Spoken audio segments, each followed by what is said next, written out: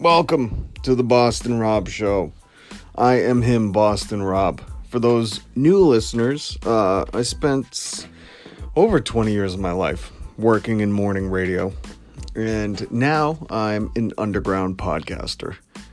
Am I considered an underground podcaster? What does underground mean anyways? Is it just you're not in the mainstream? Really, it just means you're not popular, right? So technically, I'm an underground podcaster. But I'm here to say that, listen, this podcast is just me checking in with you. It's not going to be a full podcast. I've had a wild week, beginning of the week. I don't know. It feels like a big blur since last week for me. If you don't know, if you didn't hear the last episode, I went out to California for a day to my old hometown city of San Diego. Can I call it a hometown city? For me, like Boston and San Diego will always be two hometowns for me. I don't know. I think the people in San Diego really make that feel like a hometown for me. But I went out there Friday night. I flew out late Friday night, got in, and there's two things you got to do when you go to San Diego. One is get a California burrito that are specific to San Diego. You can't get a Cali burrito in LA, San Francisco, Inglewood, Riverside. You can only get them in San Diego. And what a California burrito is, if you didn't see my YouTube channel, YouTube video on this, I filmed it. I show the California burrito on there if you want to see what one looks like. Go to youtube.com/Boston Rob, ROBB, and you can see this California burrito. It's a beautiful piece of art. But this thing that's only in San Diego is carne asada, cheese, eggs, and potatoes. I got mine sans potatoes. It was late at night. I was trying to cut back on the carbs. Well, actually, just sometimes like they literally cook the potatoes in grease. So I didn't want to have this rumbling stomach my one day in California. That's also why I laid off the hot sauce. If you go see that video, that hot sauce, I don't know what kind of peppers they got in SoCal, but the hot sauce there is fire compared to anything I've tasted here in Massachusetts at any Mexican food place. So, and for the people who have written me on social media saying, oh, there's a great place in, wherever, Rhode Island, Boston, New Hampshire, Maine. These people are from California. They're my family. They opened up an authentic California shop in New England. I say this to you. It's the same thing I said to people in California why the bread for the subs isn't good. Because they don't have that dirty water, that dirty Boston water that makes the food, the bread here taste different. It's the same thing with California food. Here in New England, we have like reservoirs and lakes and ponds. You guys are in the desert. You got to make do. So that carne asada has that beautiful beachy taste. Well, not beachy. That's not a way to describe carne asada. But do you get what I'm saying? Do you know what I mean? Like the ingredients they're using in SoCal cannot be found here in New England. What they're getting from across the border in Mexico to make that hot sauce cannot be found across our border to the north of us in Canada. We just have different ingredients. So if they open an authentic California burrito shop here in Massachusetts, it's going to be made with local ingredients. You're hoping. Well, actually, no, you're not hoping if it's an authentic Cali. If they're importing stuff and they got a plane flying stuff out every day, then yeah, maybe it's authentic. But if not, it's just going to taste like California food made here in Boston, which is no good. It's rubbish. If you've ever had something from San Diego, there's a taste to it. I'm telling you. And that sound in the background you hear is why I qualify as an underground podcast, because I don't do this in a recording studio. I do this in my office. And I'll give you a life hack right here. I wanted one of those expensive office chairs that you could swirl around in, and you could spin around and hit the lever and hydraulic lift yourself up and drop yourself down. But I didn't want to pay the $100 and something for it. So it's a secondhand office chair. You go to the secondhand store, any Goodwill, Savers, Salvation Army near you, you can get the same office chair they have at any corporate office place. But I got mine for $6.99. I didn't pay no $180 $80, whatever they're asking for on Walmart.com. So there's your little life hack. You can get great office furniture at the secondhand store. All right, so back to my point about the food's ingredients are important. It's where the food ingredients come from that make the dish. So no disrespect to the people reaching out saying I can go get authentic California burritos somewhere here in Boston, but no, I can't. But you don't want California burrito when you're in Boston, right? You want a lobster tail and a lobster roll. And there's a difference between those two. I'll explain it later. I'm wicked tired. I'm so out of it. I literally got maybe 4 to 5 hours of sleep over the course of last weekend because of this trip. And after I get the California burrito, the second thing you want to do in San Diego is what? Go to the beach. So it's midnight, but I figure I'll go to the beach. I'll finish the podcast. In fact, you can hear the last podcast I did titled Going Back to Cali. It started in Boston, ended on the Pacific Ocean. I was at PB, which it's weird. In Massachusetts, when you get close to the harbor or the sea, you can smell the salt in the air. In California, I figured out you can't because they built bars right up to the beach. Like literally, it goes concrete, bar, concrete, beach. And you can't smell the ocean anymore. All you can smell is like stale beer, spirits, and testosterone from dudes trying to mate. But I went out to the beach, finished the podcast. I go to walk back to the rental car, pat my pockets down, and realize my keys are gone. Now, in case there's an open court case on this, I'm just sticking to the story. The Pacific Ocean took my car keys. I watched the ocean, the tide, come up and take 2 beer bottles right out of the sand, drag them back into the ocean. I don't know if it wanted to get tipsy or what, or after it got tipsy, it took my keys, but that's what happened. And as you can imagine, a broke folk traveling on a tight agenda, going to California for one day to do one show that I needed to drive to and then be back at the airport the next morning at 5, that's wicked stressful when you feel like you've lost your rental car. So that night I got no sleep. I had to get up early the next day to go back to the rental place and try to get another car, which kudos to them, man. They gave me another one. Don't lose this one. And then, met up with friends, went on a tour of San Diego's one historic, well, they got a few, but the one nationally known historically haunted home, which it was rad because I met a P1 listener at that home. He was working as a docent, which are just the people that volunteer their time, help preserve history. And he recognized me. He was like, yo, are you Rob? Are you B-Rob from the show? And it was wild, man. It was so cool. And this is why I love San Diego too, because the people there just make you feel so welcome. It's not like Boston. People, and I'll tell you this, from working in a few different cities in radio, the listeners in San Diego are loving. Here in Boston, they want to tear you down and, ask you if you think you're better than them, which I never did. I wanted to help and heal my city. They wanted to make sure that we knew that just because you're on the air, kid, you're not better than me. Huh? You want to go fight in the back alley? But the listeners in Boston are a little more of hardos. Tough guys. I don't know how to put it. So it's nice to have listeners that just embrace and love you for the comedy you try to bring them. And not all the listeners in Boston are like that, but you get the overall tones of the listenership in general. So then I do the show, and then I'm out the door 5 a.m. Sunday morning and back to Massachusetts that night.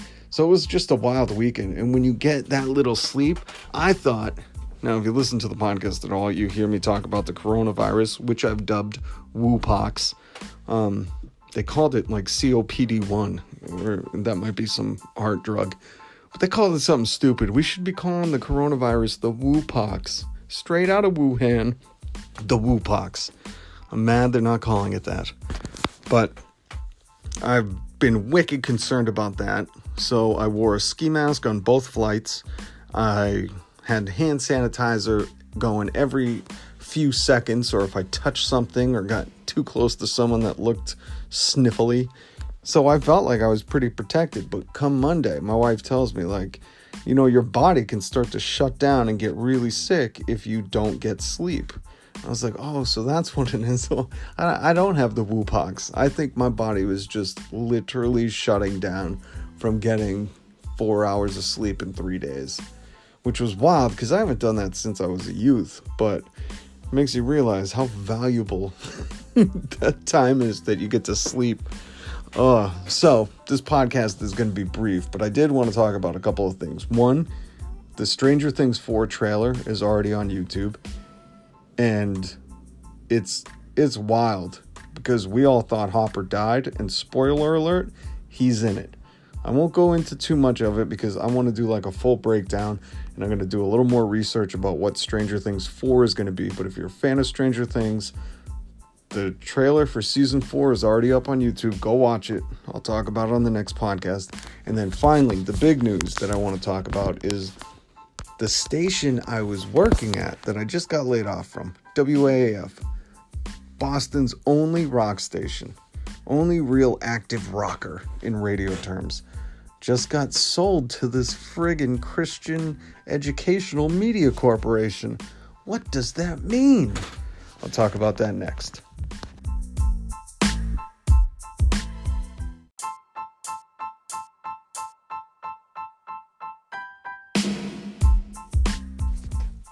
All right, welcome back to the Boston Rob Show. So, listen, I want to talk about WAAF, Boston's only real rock station. I mean, we have stations here that play pop rock or alt rock or alternative, underground, emo, hipster, new wave rock. But AAF was like the only we'll play Slipknot and not care rock station. And it's, I think, gone. I'm going to keep you updated. I'm going to talk about this again, but from what we've learned so far, from the little bit on Twitter and the news story and the breaking news email I got from the radio trade websites, they've been sold to, I don't even know the name. Sorry, I don't have my notes. I'm a bit delirious from my trip to California. Some educational media Christian corporation. I just know when I looked them up, their Wikipedia page said they run a ton of Christian radio stations on the West Coast. And I thought, are they flipping to gospel? My God, what is going on with the radio industry? This past year for the radio industry has just been nuts. The layoffs happening in iHeart or at iHeart Media, Clear Channel, whatever you want to call it. The radio industry deliberately saying they want to go to automation, which was not radio anymore. That's just robots talking to us over the radio. Radio is about the personality, the talents, the local folks that make you laugh in the morning. And then this, taking the only rock station. I thought, wow, AF has it made because they just got their own piece of the pie. Nobody can F with them. I always thought like that was so brilliant when WBCN, the only other alternative rock station, shut their doors. I thought, wow, AF is going to own the rock market. No competition, no real competition. What happened? I'm curious to know. And it's sad too because there's a couple people that I really love over there. And I don't know what's going to happen to them. Hopefully they'll land on their feet, but it happens to everybody in radio. So like they used to tell me, if you haven't been fired, it's only a matter of time. Just wait, you'll get fired at some point. That's always what I heard. So this is just kind of run-of-the-mill in radio. But it also used to be different back in the day where you could find another job, another radio station across the street. It wasn't every station was trying to syndicate another morning show or try to get robots in there or a guy out of Dallas to do your afternoons and a guy from Denver to do your midday show. You used to be able to find work locally. Now everything's syndicated or automated or whatever you want to call it, and it sucks. And it's all because corporations want to make budget. They need their one of their CEOs was making like 19 million and then had 800 people laid off. Well, just imagine if he only made 7 million and all those people could have kept their jobs. But I hope also if people do get laid off, they don't experience what I experienced. And I didn't believe the people that said this to me, because there were people that were like, yo, now that you don't have that job, there are people that straight up won't talk to you anymore. And I thought, nah, I'm friends with most of these people. Well, what do you know? There are some people that haven't talked to me. And then there are some people that I've reached out to for help as well. Like, hey, I see there's an opening. And they straight up were like, this station isn't looking backwards. I was like, looking backwards? What? When I was on that station, we did excellent. In fact, the girl on my show hadn't hit a bonus the entire time she was working there until I started. Until a year after I was there. How is that not... You don't want to look backwards at success? What? Well, now the station's gone. Or sold, or I don't know what's happening. Maybe they'll keep it as a rock station and keep everybody on board. That's what I hope happens, because that would be the day to see Boston's last rock station be torn down and turned into, God, my nightmare is that it's flipped to like country, that pop country music that's everywhere now. That's mind-numbing crap. It's poisoning the youth. That pop country music that Bo Burnham does a great bit. If you don't know the comic Bo Burnham, he does a country song that's called Pandarin. And that's all this pop country is. It panders to the rednecks to spend their money and listen to this song about a beer drinking truck. I'm so disappointed in the radio industry.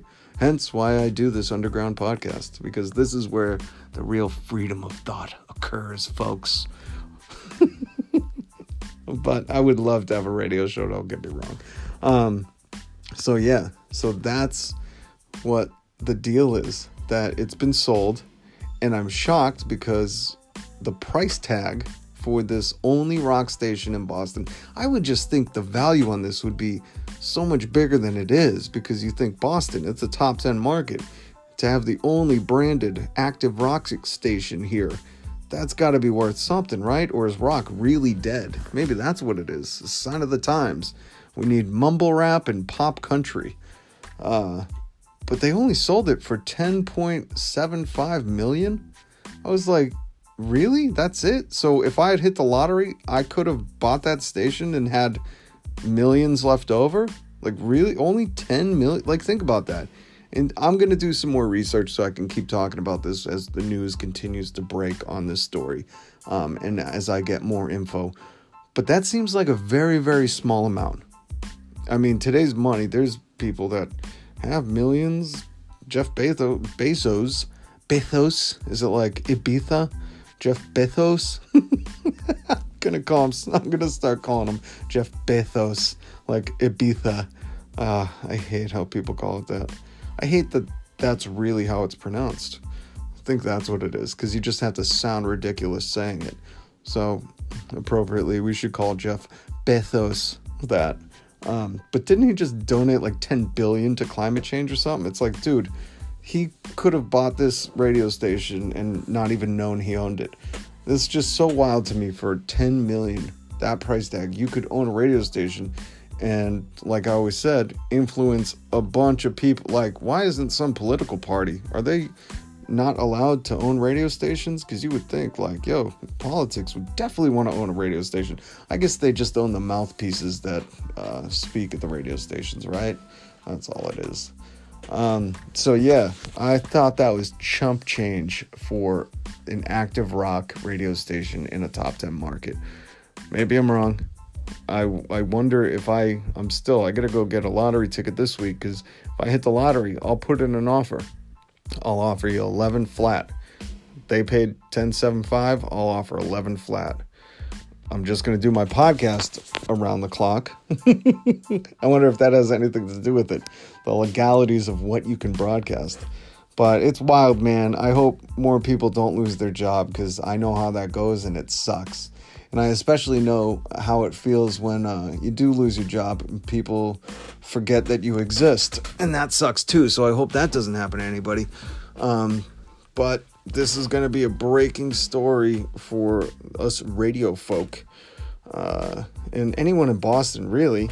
if you listen to rock music, went to a concert in the past 20 years, I mean, this is going to affect you. This is wild that this is happening. I'm in shock. I'm very sad because I spent, straight out of college, I got a job here, and when I came back from San Diego, I came back to this station. It was partly for this station. So if that station disappears, man, it's going to be a sad day. And especially if they turn into that pop country crap that's just rotting people's minds. But what went wrong, really? I can tell you that when I was working there, and I'm not going to go into it right now because I'm delirious and I might say some ish that I wish I didn't say. But I know that one of my boss at AAF who retired or quit, I don't know, maybe he was forced out. He was awful. He didn't share ratings with us. The consultant that we had would sit with us for 5 minutes and say, "Oh, I think you sound good." And I was like, "That's consulting? Oh my God, can I get a gig doing what he's doing? Because that's not work." And it seemed like no one cared to do their job. And it sucked because as somebody who loves the station, loves the brand, loves what you do, you want to see it succeed. It almost feels like maybe from the inside it was kind of taken apart. I don't know. What do I know? Right?